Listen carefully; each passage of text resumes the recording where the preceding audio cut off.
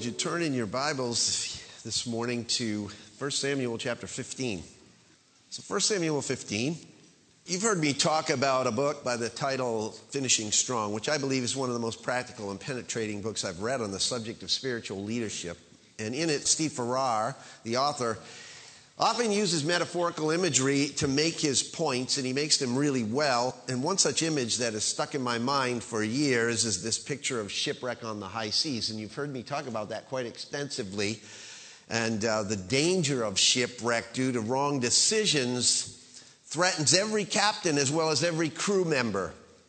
There's an old Greek proverb that says the pilot of a ship is worth as much as all the crew.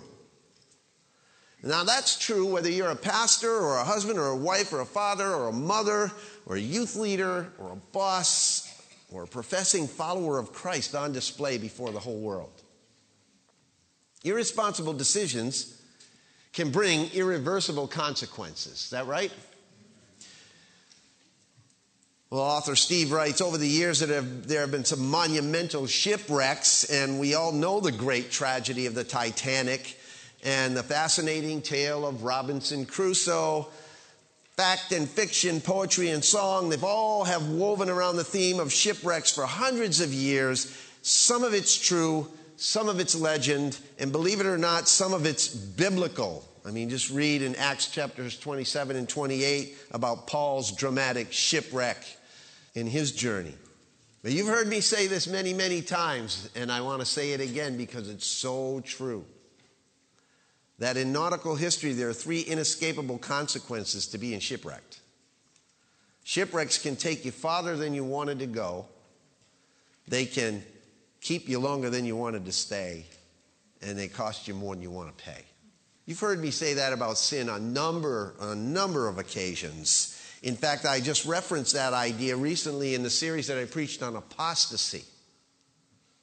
Well, that's because it's true that sin can shipwreck your life. One disobedient move can propel us toward the rocky threat of a shipwreck.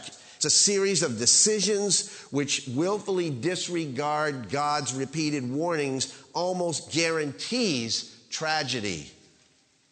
As you know, I've often used that tragedy of the sinking of the Titanic as a metaphor for how spiritual shipwreck can happen to the unsuspecting. Well, here are a few more details. I want to get into this a little bit deeper this morning. On April 10th, in 1912, the ship Titanic embarked on her maiden cruise from Southampton to New York. Now, this ship was so carefully structured and engineered that it was billed, as you probably have read many times, the ship that God himself could not sink. Right? Right.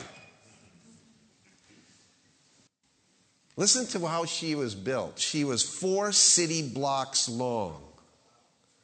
Carried the most up-to-date safety devices at the time. She featured a French sidewalk cafe and luxurious suites, but she carried only 20 lifeboats for the 2,200 passengers on board. This great ship, whose size was greater than any other, whose integrity of construction and whose engines and equipment were the best that money could buy, sailed the seas for only 5 days. Despite her grand send-off, she hit an iceberg and sank in just 2 hours and 40 minutes. A total of 1,523 people lost their lives in the greatest shipwreck of modern history. Only 705 survivors were picked up from her half-filled lifeboats. But the Titanic shipwrecked days before she ever hit an iceberg.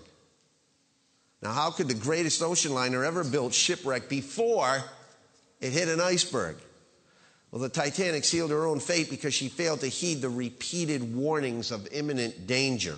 For almost her entire voyage, Titanic had been advised repeatedly of ice conditions at or near the position her sailing orders required her to occupy.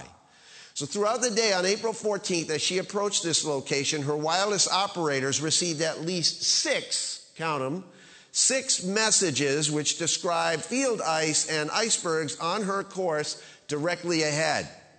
One message from the ship Athene via the ship Baltic was not posted until more than 5 hours after it was received. Another message at 7:30 p.m., the Californian to the Antillean was not shown to the captain, since to do so would have interrupted his dinner. Yet another message from Masaba was never taken to the bridge, as the wireless operator was working alone and could not leave his equipment.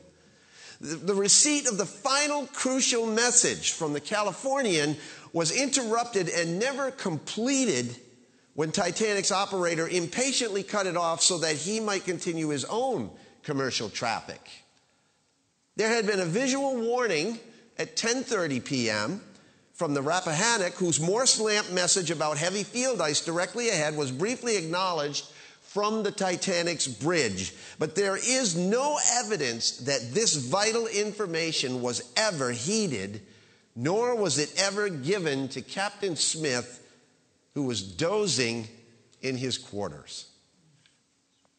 Now, the historical facts speak for themselves. The Titanic shipwrecked long before it ever hit the iceberg that sank it. So as we continue to look at this brief portion of the life of Saul, we find that he shipwrecked long before the situation that we're looking at here. Because Saul set the course for his own shipwreck the instant he turned from wholehearted obedience to God's revealed will. That he did not heed the warnings that were given him. Let me give you some background before we go back into this text again that I didn't give you last week. This background about Israel asking for a king like the other nations and God appointing Saul to that position. Turn in your Bibles to 1 Samuel 8 as we begin. Take a little cruise through these warnings, through what happened to Saul. 1 Samuel chapter 8, beginning in verse 4. Then all the elders of Israel gathered together and came to Samuel at Ramah. And they said to him, Behold, you have grown old, and your sons do not walk in your ways. Now appoint a king for us to judge us like all the nations. But the thing was displeasing in the sight of Samuel when they said, Give us a king to judge us. And Samuel prayed to the Lord. And the Lord said to Samuel, Listen to the voice of the people in regard to all that they say to you, for they have not rejected you, but they have rejected me from being king over them. Skip down now to verse 19.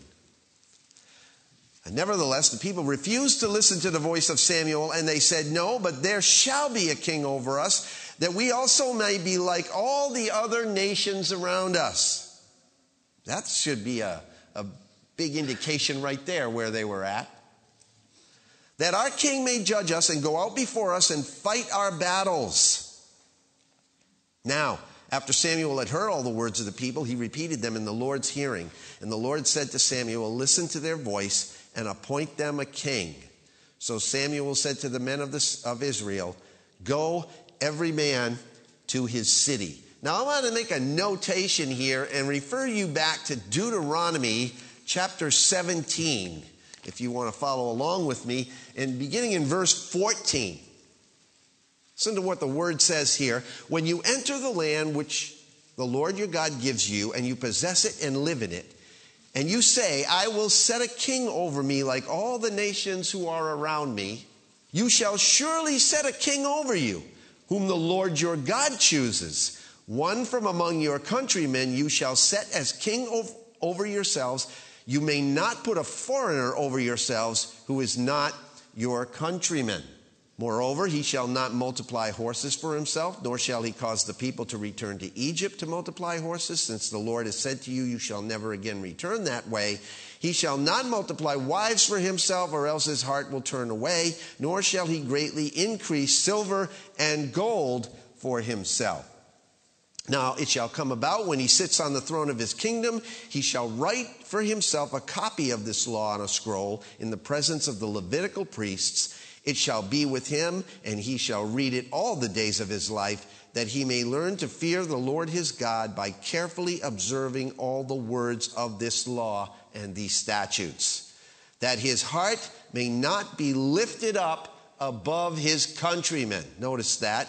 And that he may not turn aside from the commandment to the right or to the left, so that he and his sons may continue long in his kingdom in the midst of Israel. Now turn back to 1 Samuel chapter 9 and verse 15. Now a day before Saul's coming, the Lord had revealed this to Samuel, saying, about this time tomorrow I will send you a man from the land of Benjamin, and you shall anoint him to be prince over my people Israel. And he will deliver my people from the hand of the Philistines, for I have regarded my people because their cry has come to me.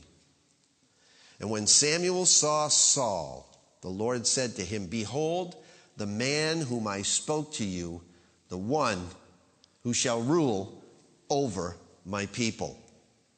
Okay, chapter 10, verse 1. Then Samuel took the flask of oil, poured it on his head, kissed him, and said, has not the Lord anointed you ruler over his inheritance? Skip down to verse 6. Then the Spirit of the Lord will come upon you mightily, and you shall prophesy with them and be changed into another man. It shall be when these signs come to you, do for yourself what the occasion requires, for God is with you. He's talking to Saul. And you shall go down before me to Gilgal, and behold, I will come down to you to offer burnt sacrifices and offerings. You shall wait 7 days until I come to you and show you what you should do. 1 Samuel chapter 12, beginning in verse 14. If you will fear the Lord and serve him and listen to his voice and not rebel against the command of the Lord, then both you and also the king who reigns over you will follow the Lord your God. If you will not listen to the Lord, the voice of the Lord, but rebel against the command of the Lord, then the hand of the Lord will be against you as it was against your fathers. Verse 19, then all the people said to Samuel, pray for your servants to the Lord your God, so that we may not die, for we have added to all of our sins this evil by asking for ourselves a king. But Samuel said to the people, do not fear, for you have committed all this evil, yet do not turn aside from following the Lord, but serve the Lord with all your heart. You must not turn aside, for then you would go after futile things which cannot profit or deliver, because they are futile. For the Lord will not abandon his people on account of his great name, because the Lord has been pleased to make you a people for himself. Moreover, as for me, far be it from me that I should sin against the Lord by ceasing to pray for you, but I will instruct you in the good and right way. Only fear the Lord and serve him in truth with all your heart, for consider what great things he has done for you. But if you still do wickedly, both you and your king will be swept away. 1 Samuel chapter 13, verse 8. It's talking about Saul now. Now he waited 7 days according to the appointed time set by Samuel. But Samuel did not come to Gilgal, and the people were scattering from him. So Saul said, bring to me the burnt offering and the peace offerings, and he offered them the burnt offerings. And as soon as he finished offering the burnt offering, behold, Samuel came, and Saul went out to meet him and greet him. But Samuel said, what have you done? And Saul said, because I saw that the people were scattering from me, and that you did not come within the appointed days, and that the Philistines were assembling at Michmash, therefore I said, now the Philistines will come down against me at Gilgal, and I have not asked the favor of the Lord, so I forced myself and offered the burnt offering.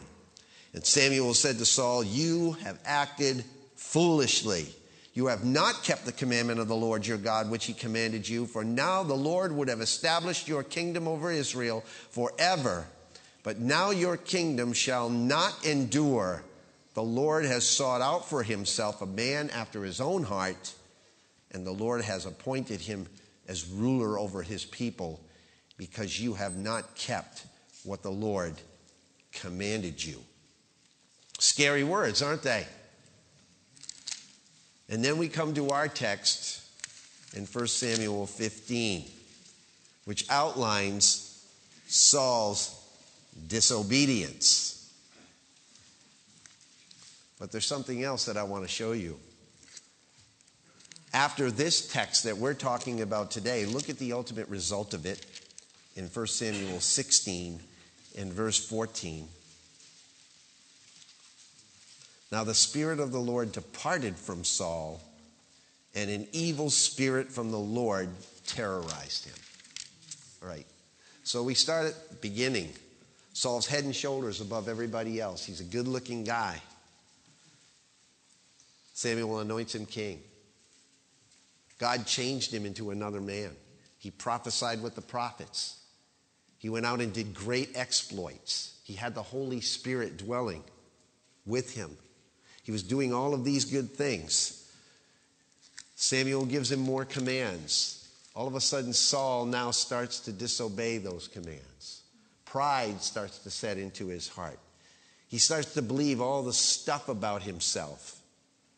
And the next thing you know, he's disobeying God's commands, embarking on a reign of selfish ambition until God finally says to Saul, I'm ripping this kingdom away from you, this kingship away from you, and I'm going to anoint somebody that's a man after my own heart.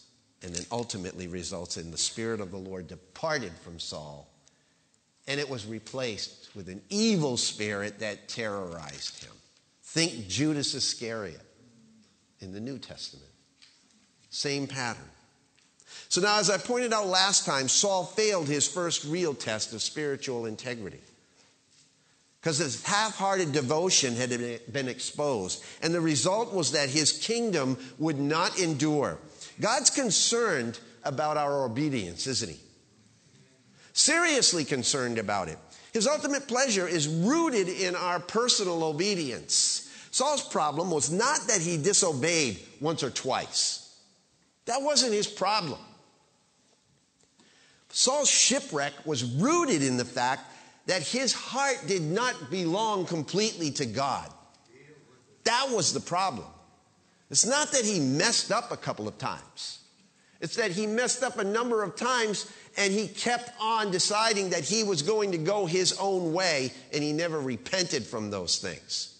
His heart didn't belong completely to God. David sinned, didn't he? He sinned grievously. Did God ever take the Holy Spirit from David? Did God ever strip David of his kingship?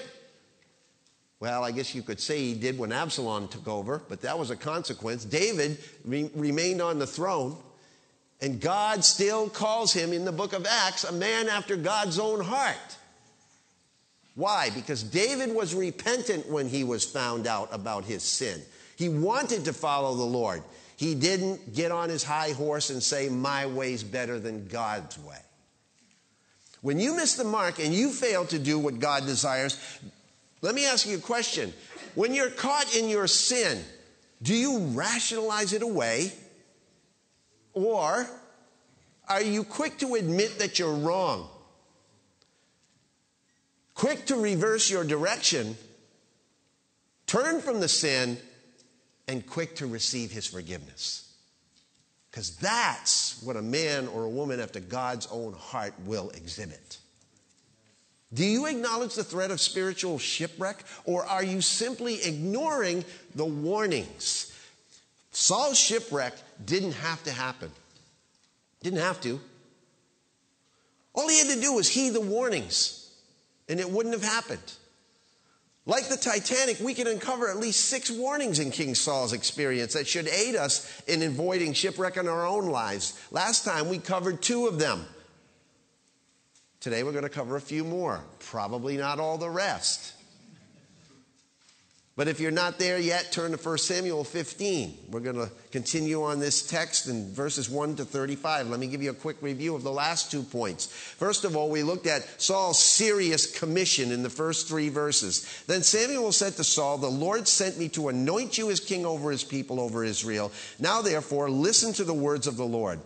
Thus says the Lord of hosts, I will punish Amalek for what he did to Israel, how he set himself against him on the way while he was coming up from Egypt. Now go and strike Amalek, utterly destroy all that he has. Do not spare him. Put to death both man and woman, child and infant, oxen and sheep, camel and donkey.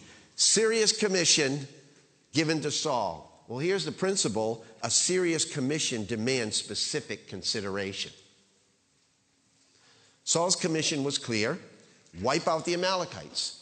Failure to comply would result in serious consequences upon Israel, and in fact, eventually did. And we talked about the Amalekites last week and why God said to wipe them out. By the way, this commission that was given to Saul by no way gives precedent for people in this day and age to go out and bomb abortion clinics or execute doctors who perform them, or brutally murder homosexuals or adulterers or thieves, or etc., etc., etc. Proper biblical theology reveals that in the New Testament economy, we are no longer under a theocracy, are we? We're no longer under the laws of Moses, but God ruling and reigning in the hearts of men and women. Old Testament law has been superseded and fulfilled in the New Testament through the grace of Christ. Amen? Sin has been judged on the cross, hasn't it? And all who do not come to Christ in faith will eventually be judged in the end when Christ returns again. And since Christ has come, New Testament conditions now prevail until he returns to rule and reign on the earth, and theocratic rule will once again prevail. So we're not going to get commissions necessarily like God gave to Saul at this point. However, having said that, let me say this. The principle of obedience remains. Saul had a divinely ordained, serious commission, yet he didn't consider the consequences of not adhering to the specifics according to God's plan. Remember last week I used the illustration of that author whose mother told him, "Don't touch the cake." And he clearly heard her say, "Don't touch the cake," but she didn't say, "Don't touch the icing on the cake." And so you know the story that he went through, and by the time it was all done, the mother came home and said, "When I told you don't touch the cake, I meant don't touch any of the cake." What part of all of it don't you understand? Well, that's exactly what's happening here with Saul again. And you and I, like this author was talking about, we gravitate toward minimalism when it comes to obedience and failed to carry out God's command to completion. That's what Saul did. He gravitated toward what's the most I can get away with and the least I can do to satisfy God. Well, that doesn't satisfy God at all, does it? What is it that God has commissioned you to do or me to do specifically that we have not considered carefully enough? That's the question that's begged here this morning. A serious commission demands specific consideration. The second thing we looked at last week was Saul's selfish concession. And here's the principle there, that selfish concessions result in serious compromises. So what did Saul do? Or what didn't he do, right? He defeated the Amalekites, it says. But then in verse 8 it says, he captured Agag, the king of the Amalekites, alive. Is that what God commissioned him to do? And he utterly destroyed all the people with the edge of the sword. But Saul and the people spared Agag, and not only that, but the best of the sheep, the oxen, the fatlings, the lambs, and all that was good. And here it is, they were not willing to destroy them utterly. But everything despised and worthless, that they utterly destroyed. Here's the key. Here's the key warning here at this point in verse 9. They were not willing. See what it says? They didn't want to follow God's commands. They were not willing to destroy all of this good spoil that they could take for themselves. It's the small little selfish concessions that lead to huge spiritual compromises. So what are they for you and me? What are those little concessions? See, Saul made a selfish concession here and ended up involved in a devastating state of spiritual compromise. And you know what? He never recovered from it because he didn't just make one here. He made a lot of them leading up to here and then following after here. He never recovered from that. And so we find that the text says that God regretted that he made Saul king. Scary verse. God grieved over the fact that Saul's heart to obey him had changed, and so did Samuel. Look at verse 10. Then the word of the Lord came to Samuel, saying, I regret that I have made Saul king, for he has turned back from following me and has not carried my commands. And Samuel was distressed and cried out to the Lord all night. God desires our complete heart of obedience. Not the idea of what's the least I'm required to do, what's the most that I can get away with. The truth is that sin will eventually find us out, doesn't it? Always. Because selfish concessions inevitably result in sinful compromises. We open ourselves up to spiritual confrontation. And that's exactly what happened to Saul in a big way. Now here comes the third point. The spiritual confrontation. Verse 12.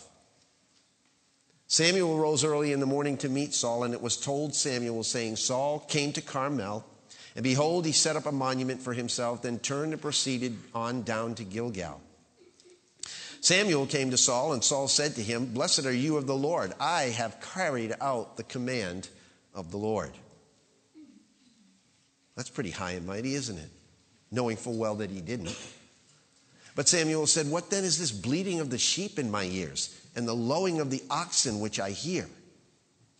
Saul said, those people over there, they have brought them from the Amalekites, for the people spared the best of the sheep and oxen to sacrifice to the Lord your God, but the rest we have utterly destroyed. Now he's setting up a distinction between him and the people. And then Samuel said to Saul, Wait a minute here, wait, let me tell you what the Lord said to me last night. And he said to him, Speak. And Samuel said, Is it not true, though you were little in your own eyes, that you were made the head of the tribes of Israel, and the Lord anointed you king over Israel? And the Lord sent you on a mission and said, Go and utterly destroy the sinners, the Amalekites, and fight against them until they are exterminated. Why then did you not obey the voice of the Lord, but rushed upon the spoil and did what was evil in the sight of the Lord? Let's stop there for a minute. Let's look at Saul's pride for a moment. Verses 12 to 14 outlines that. At this point, Saul's ego is so self-inflated that I'm surprised that Samuel could even stand in the same space as Saul. His head was so big. He greets the prophet and practically dislocates his arm by patting himself on the back. Notice the emphasis on I here in verse 13. Saul came to Saul. Saul said to him, Blessed are you of the Lord. I've carried out the command of the Lord. You know what? Someone has said that pride's like bad breath. Everyone knows you have it but you. But Saul's self-absorbed bubble is burst wide open here by Samuel's penetrating question. What's the question? What is this bleating of the sheep that I hear in my ears? Or the lowing of the oxen? Samuel was saying to Saul, How come you have icing all over your hands and face? If Saul had wholeheartedly obeyed the Lord, there would have been no bleating sheep, no lowing oxen, no royal prisoner, and no pressing problem. God wastes no words when it comes to a disobedient heart that is full of pride. Listen to what God says. It'll be on the screen if you want to take the notes. Proverbs chapter 11, verses 2 and 3. When pride comes, then comes disgrace, but with humility comes wisdom. The integrity of the upright guides them, but the unfaithful are destroyed by their duplicity. Proverbs 18:12. Before his downfall, a man's heart is proud, but humility comes before honor. Proverbs 29:23. Arrogance will bring your downfall, but if you are humble, you will be respected. And Proverbs 14:12, which is the same as 16:25, says, there is a way which seems right to a man, but its end is the way of death. See, Saul thought he was doing something that was possibly right, but it ended in death for him, ultimately. Saul was a proud leader. He thought he was above following the specifics of what God had said to him. And that's what brought him down. You know what it was? It wasn't just his pride, but he rationalized the pride away by taking a stance of pragmatism. Pragmatism. Look at verse 15. Saul said, they have brought them from the Amalekites, for the people spared the best of the sheep and oxen. Why? To sacrifice to the Lord your God, but the rest we have utterly destroyed. Oh, he whitewashes it with a holy purpose. We didn't follow your command, God, because we thought, well, we saw this good stuff here, the sheep and the oxen. We thought we would sacrifice to you, show you how much we love you. Saul wasn't fooling anybody, was he? Saul passes the buck right off the bat. He says, they've brought them. And notice what he says. He doesn't even claim that God is his own God. He says, they spared the best of the sheep and oxen to sacrifice to the Lord your God. He's already unveiling his duplicitous heart. But the rest, he says, well, we've utterly destroyed all the rest.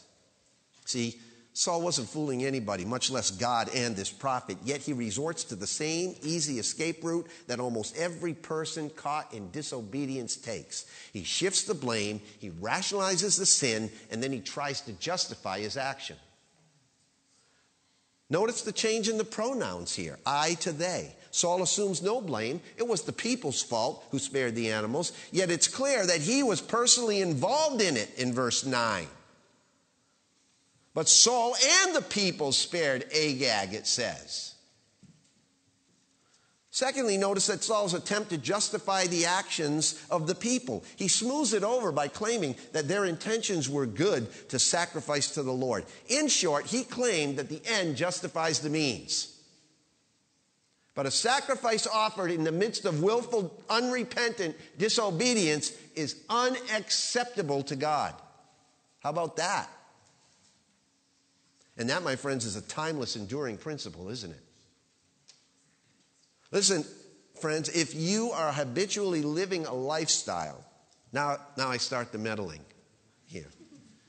If you're living an habitually sinful lifestyle, and you are coming to church every week, giving your tithe, attempting to worship, taking communion, thinking that God is pleased, you are completely self-deceived. He doesn't want half-hearted devotion. He doesn't want rationalization. He doesn't want excuses. In fact, he wholeheartedly rejects that kind of thing. Warning, words of a prophet approaching. Okay? Isaiah chapter 1, verse 4, and then verses 11 to 15. Listen. Alas, sinful nation, people weighed down with iniquity, offspring of evildoers, sons who act corruptly. They have abandoned the Lord. They have despised the Holy One of Israel. They have turned away from him. What are your multiplied sacrifices to me, says the Lord? I have had enough of burnt offerings of rams and the fat of fed cattle. And I take no pleasure in the blood of bulls or lambs or goats. When you come to appear before me, who requires you this trampling of my courts? Bring your worthless offerings no longer. Incense is an abomination to me. New moon and Sabbath, the calling of assemblies. I cannot endure iniquity in the solemn assembly. I hate your new moon festivals and your appointed feasts. They have become a burden to me. I am weary of bearing them. So, when you spread your hands out in prayer, I will hide my eyes from you. Yes, even though you multiply prayers, I will not listen. Your hands are covered with blood. Those are pretty heavy words. And it's not that God despised or was repulsed by his own system of worship that he set up. What he's saying here is, I hate hypocrisy. He despises it when people play church. And note thirdly, Saul's failure to identify himself with the Lord or with Samuel. I already pointed it out, but Saul says to Samuel, the people want to sacrifice to the Lord your God. What about Saul's God? Where was his heart with that? So when confronted with his disobedience, Saul did what we all do. A lot of times, pass the buck. Goes all the way back to the garden. Adam, what have you done? Well, the woman you gave me. The serpent tempted me. He blamed everything and everybody else for his own sin. He claimed, it's not my fault. It's not my fault. It's the people. They did it. I'm a victim of circumstance. All right? It's funny when you see it on the Three Stooges, but it's not so funny here. And it's not so funny in your life or in mine. He blame shifted, he rationalized, but what he refused to do was admit that he was wrong. But Samuel didn't let him off the hook that easy. He stopped him dead in his tracks and quickly and decisively stopped him. He says, let it go, Saul. Leave off the excuses. Look at what it says there. The way that he says it says, wait. I don't want to hear it, Saul. Keep silent and let me tell you what the Lord said to me. So hard dealing with a prophet of God, isn't it? Look at Samuel's pointed finger here. Samuel said to Saul, you wait. Let me tell you what the Lord said to me last night. Samuel said, and I've read it already, so you know. Saul, I took you from this humble state and brought you to this place of king. Your kingdom would have lasted forever had you given me your whole heart. Why have you done what was evil in the sight of the Lord? Why, Saul? Samuel says, why'd you do it?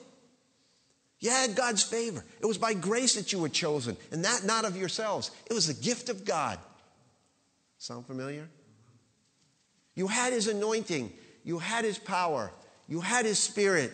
You had his commission. All the instructions that you needed. God was very specific in what you were to do. You knew his will. His commands were clear. They were simple. They were understandable. They were unconfused. Why then did you not obey the voice of God? Why did you get yourself into this mess? By doing wrong. And isn't that exactly what we hear the Spirit whispering in the recesses of our own hearts when we know clearly what God's Word says and has told us, and yet we simply decide to do what we want to do instead? In his book on Dr. Paul Brand, the physician who did so much to advance the treatment of leprosy, Philip Yancey relates that Brand would regularly take baths in scalding hot water.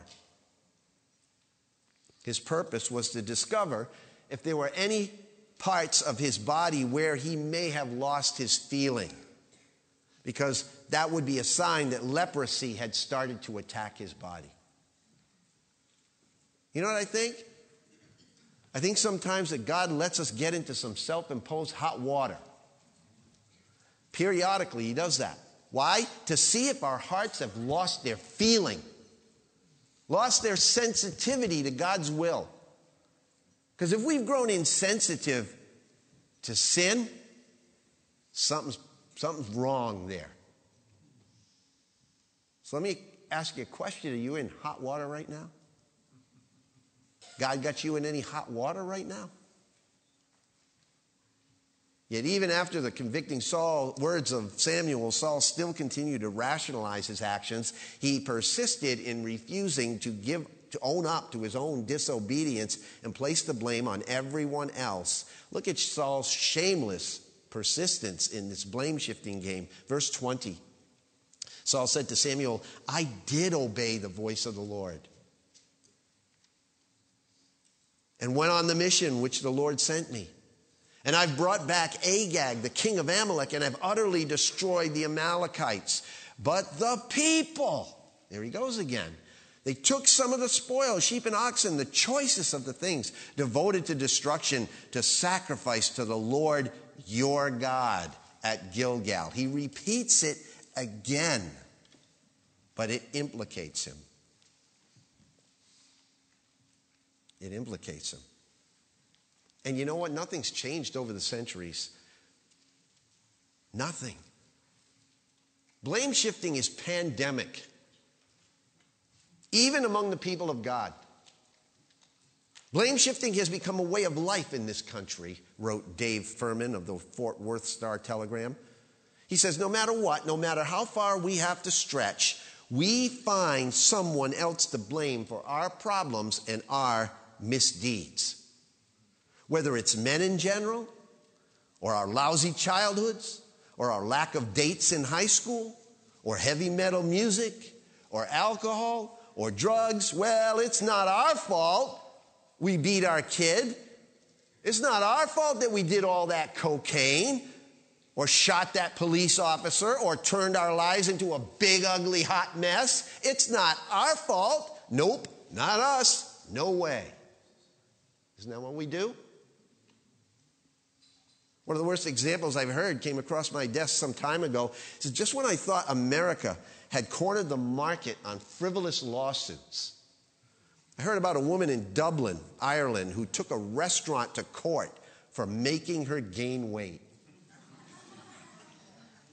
In her suit, Mary Dillard said an eatery named Lester's, quote, ran attractive advertisements and food deals that caused her to eat more than what was necessary for an adult woman, unquote.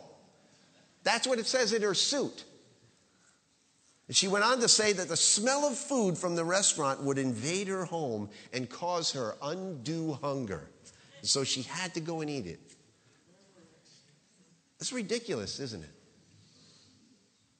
How much more ridiculous when you read it in the Bible? And it's plain and simple and much more serious than somebody gaining some weight. See, our baptized excuses of why we don't obey the voice of the Lord, they're just as groundless. And as we shift the blame, the voice of the Lord has to break in to make us realize, mark this now, that selective obedience is not obedience at all. It is merely convenience. There is a glaring lack of repentance here in Saul's heart in this text. A serious disregard for the warning of shipwreck. And his statement in verse 20 was total deception.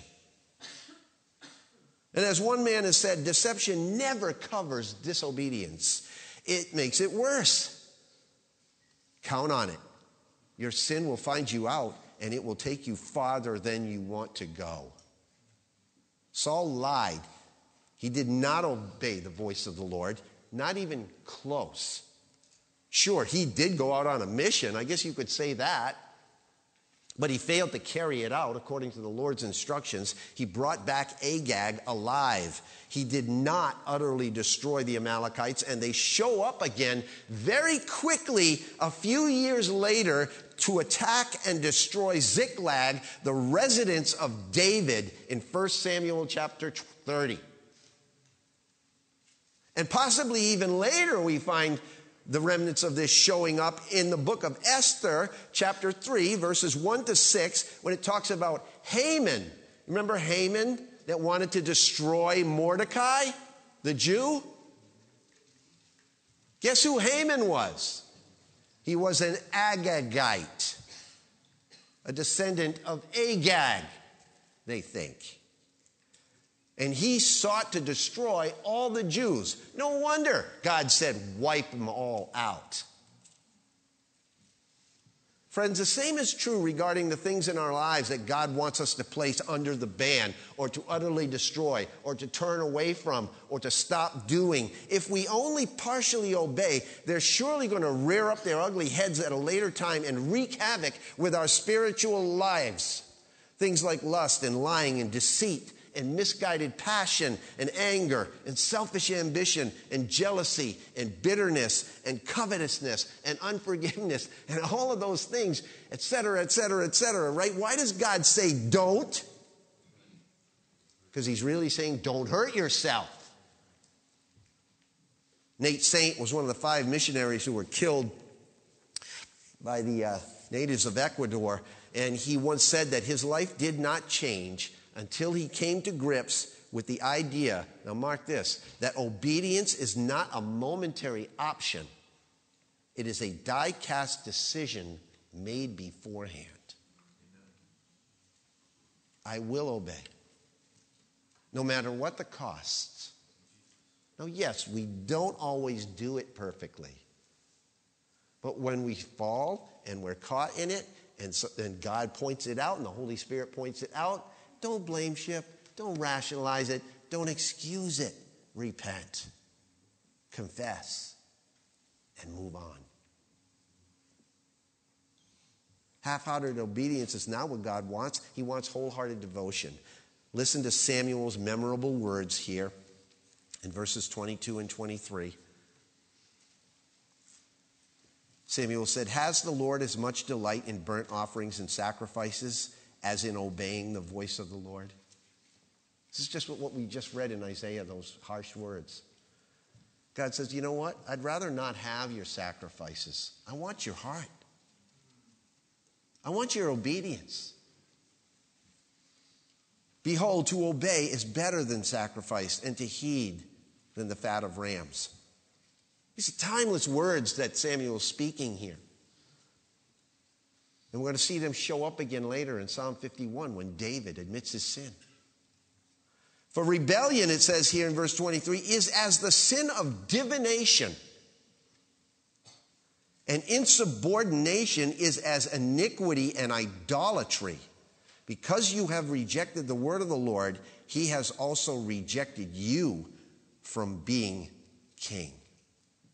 When it says, because you have rejected the word of the Lord, you know what that literally says? It says, you have made it as nothing.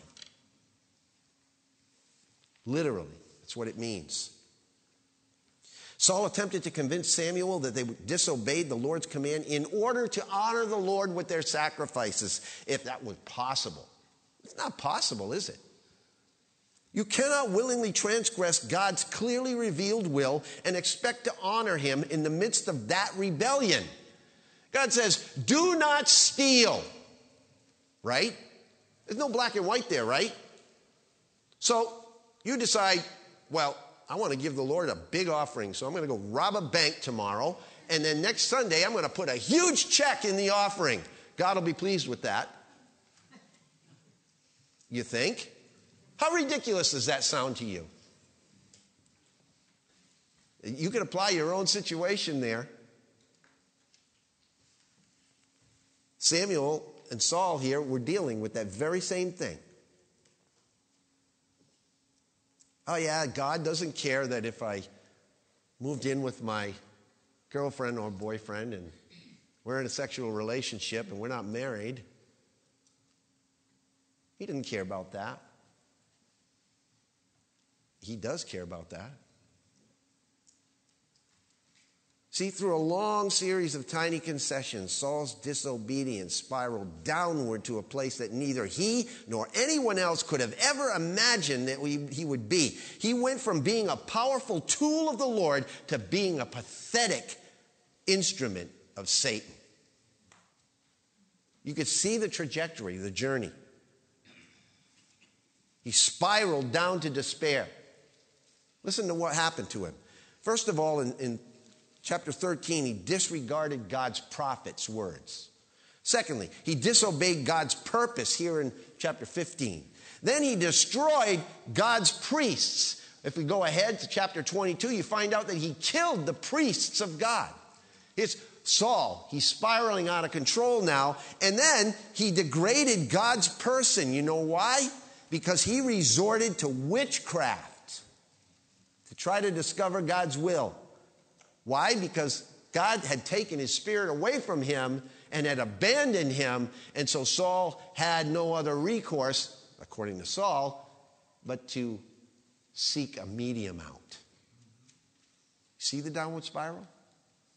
You see where it says here, for rebellion is that's the sin of divination? We're going to unpack that next time. And then in the end of it all, Saul descended into the darkness of despair and death at his own hand. He started out as king. He ended up being the first recorded suicide in the scripture. This is the downward spiral of little concessions, of not giving your heart to the Lord. Saul, who started out so well, ended tragically, and he got so far from God that he attempted murder, resorted to witchcraft, and ended up committing suicide. By the way, there are only 3 other suicides recorded in the scripture. Judas was the last one in the New Testament. Make no mistake, friends, that pattern of descent is still what happens today. You can read it in James. James, the Lord's brother, warned us in James chapter 1, verses 14 and 15. But each one is tempted when by his own evil desire, and he is dragged away and enticed. Then after desire has conceived, it gives birth to sin, and sin, when it is fully grown, gives birth to death. Unconfessed, unrepentant sin is a slippery, slippery slope to destruction. It costs you infinitely more than you were ever prepared to pay. It takes you farther than you ever imagined you'd go. When God says don't, he says don't hurt yourself. Half-hearted obedience is not what God wants. He wants wholehearted devotion. And so Samuel's penetrating words, his precise words, are really, really clear here in verses 22 and 23. And the bottom line is that God delights in our obedience. He grieves over our disobedience. So next week we're going to unravel the rest of this text. But let me give you a quick outline of why God grieves over our disobedience, okay? Really quickly. Number 1, it reveals misplaced fear. That's verse 24. Secondly, it reveals misplaced pleasure. Thirdly, it reveals misplaced praise. Fourthly, it reveals misplaced loyalty. And then fifthly, it reveals misplaced worship. We're going to unpack all of those next time. But friends, please remember this, if you remember nothing else, that no amount of words which profess a faith in Christ can counteract a life that denies him.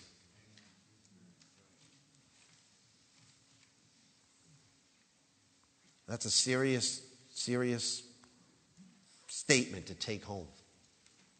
So the next time sin looks particularly attractive to you, remember the consequences of Saul's half-hearted devotion. It ruined him for life. Whatever that sin is, trust me, it's not worth it. You can take this to the bank. No matter how alluring the sin looks right now, it will wind up costing you more than you're willing to pay in the end. Because half-hearted devotion, friends, left Saul out in the cold. Out in the cold. Someone has said compromise chills the soul. Compromise was the real iceberg that shipwrecked the Titanic. That was the real shipwreck. And tragically, it's the one that brought Saul down and others in the Bible down as well. And left unchecked in your heart and mind, it will bring us down as well. So, what's the temperature of your heart today? Let me close with this. Captain Edward J. Smith, he was given the honor of command for Titanic's maiden voyage. The gleaming new liner was part of the prestigious White Star Fleet. Captain Smith, he was 59 years old, was senior commander of the fleet and was always given command of the ship's maiden voyage. Captain Smith had planned that the Titanic's first voyage would be his last voyage, because after he got the ship to New York, he was going to retire. At the age of 59, he was in great health, and he still had many things he wanted to accomplish in his life. Captain Smith only wanted to go as far as New York. But due to the shipwreck, he went a lot farther than he wanted to go. About 13,000 feet farther, straight down under the sea in the wrong direction. During her single interrupted voyage, one element of misjudgment was added to another in a deadly chain, and warnings went unheeded. Errors in safety standards and navigations were combined to generate the inevitable tragic conclusion of the Titanic.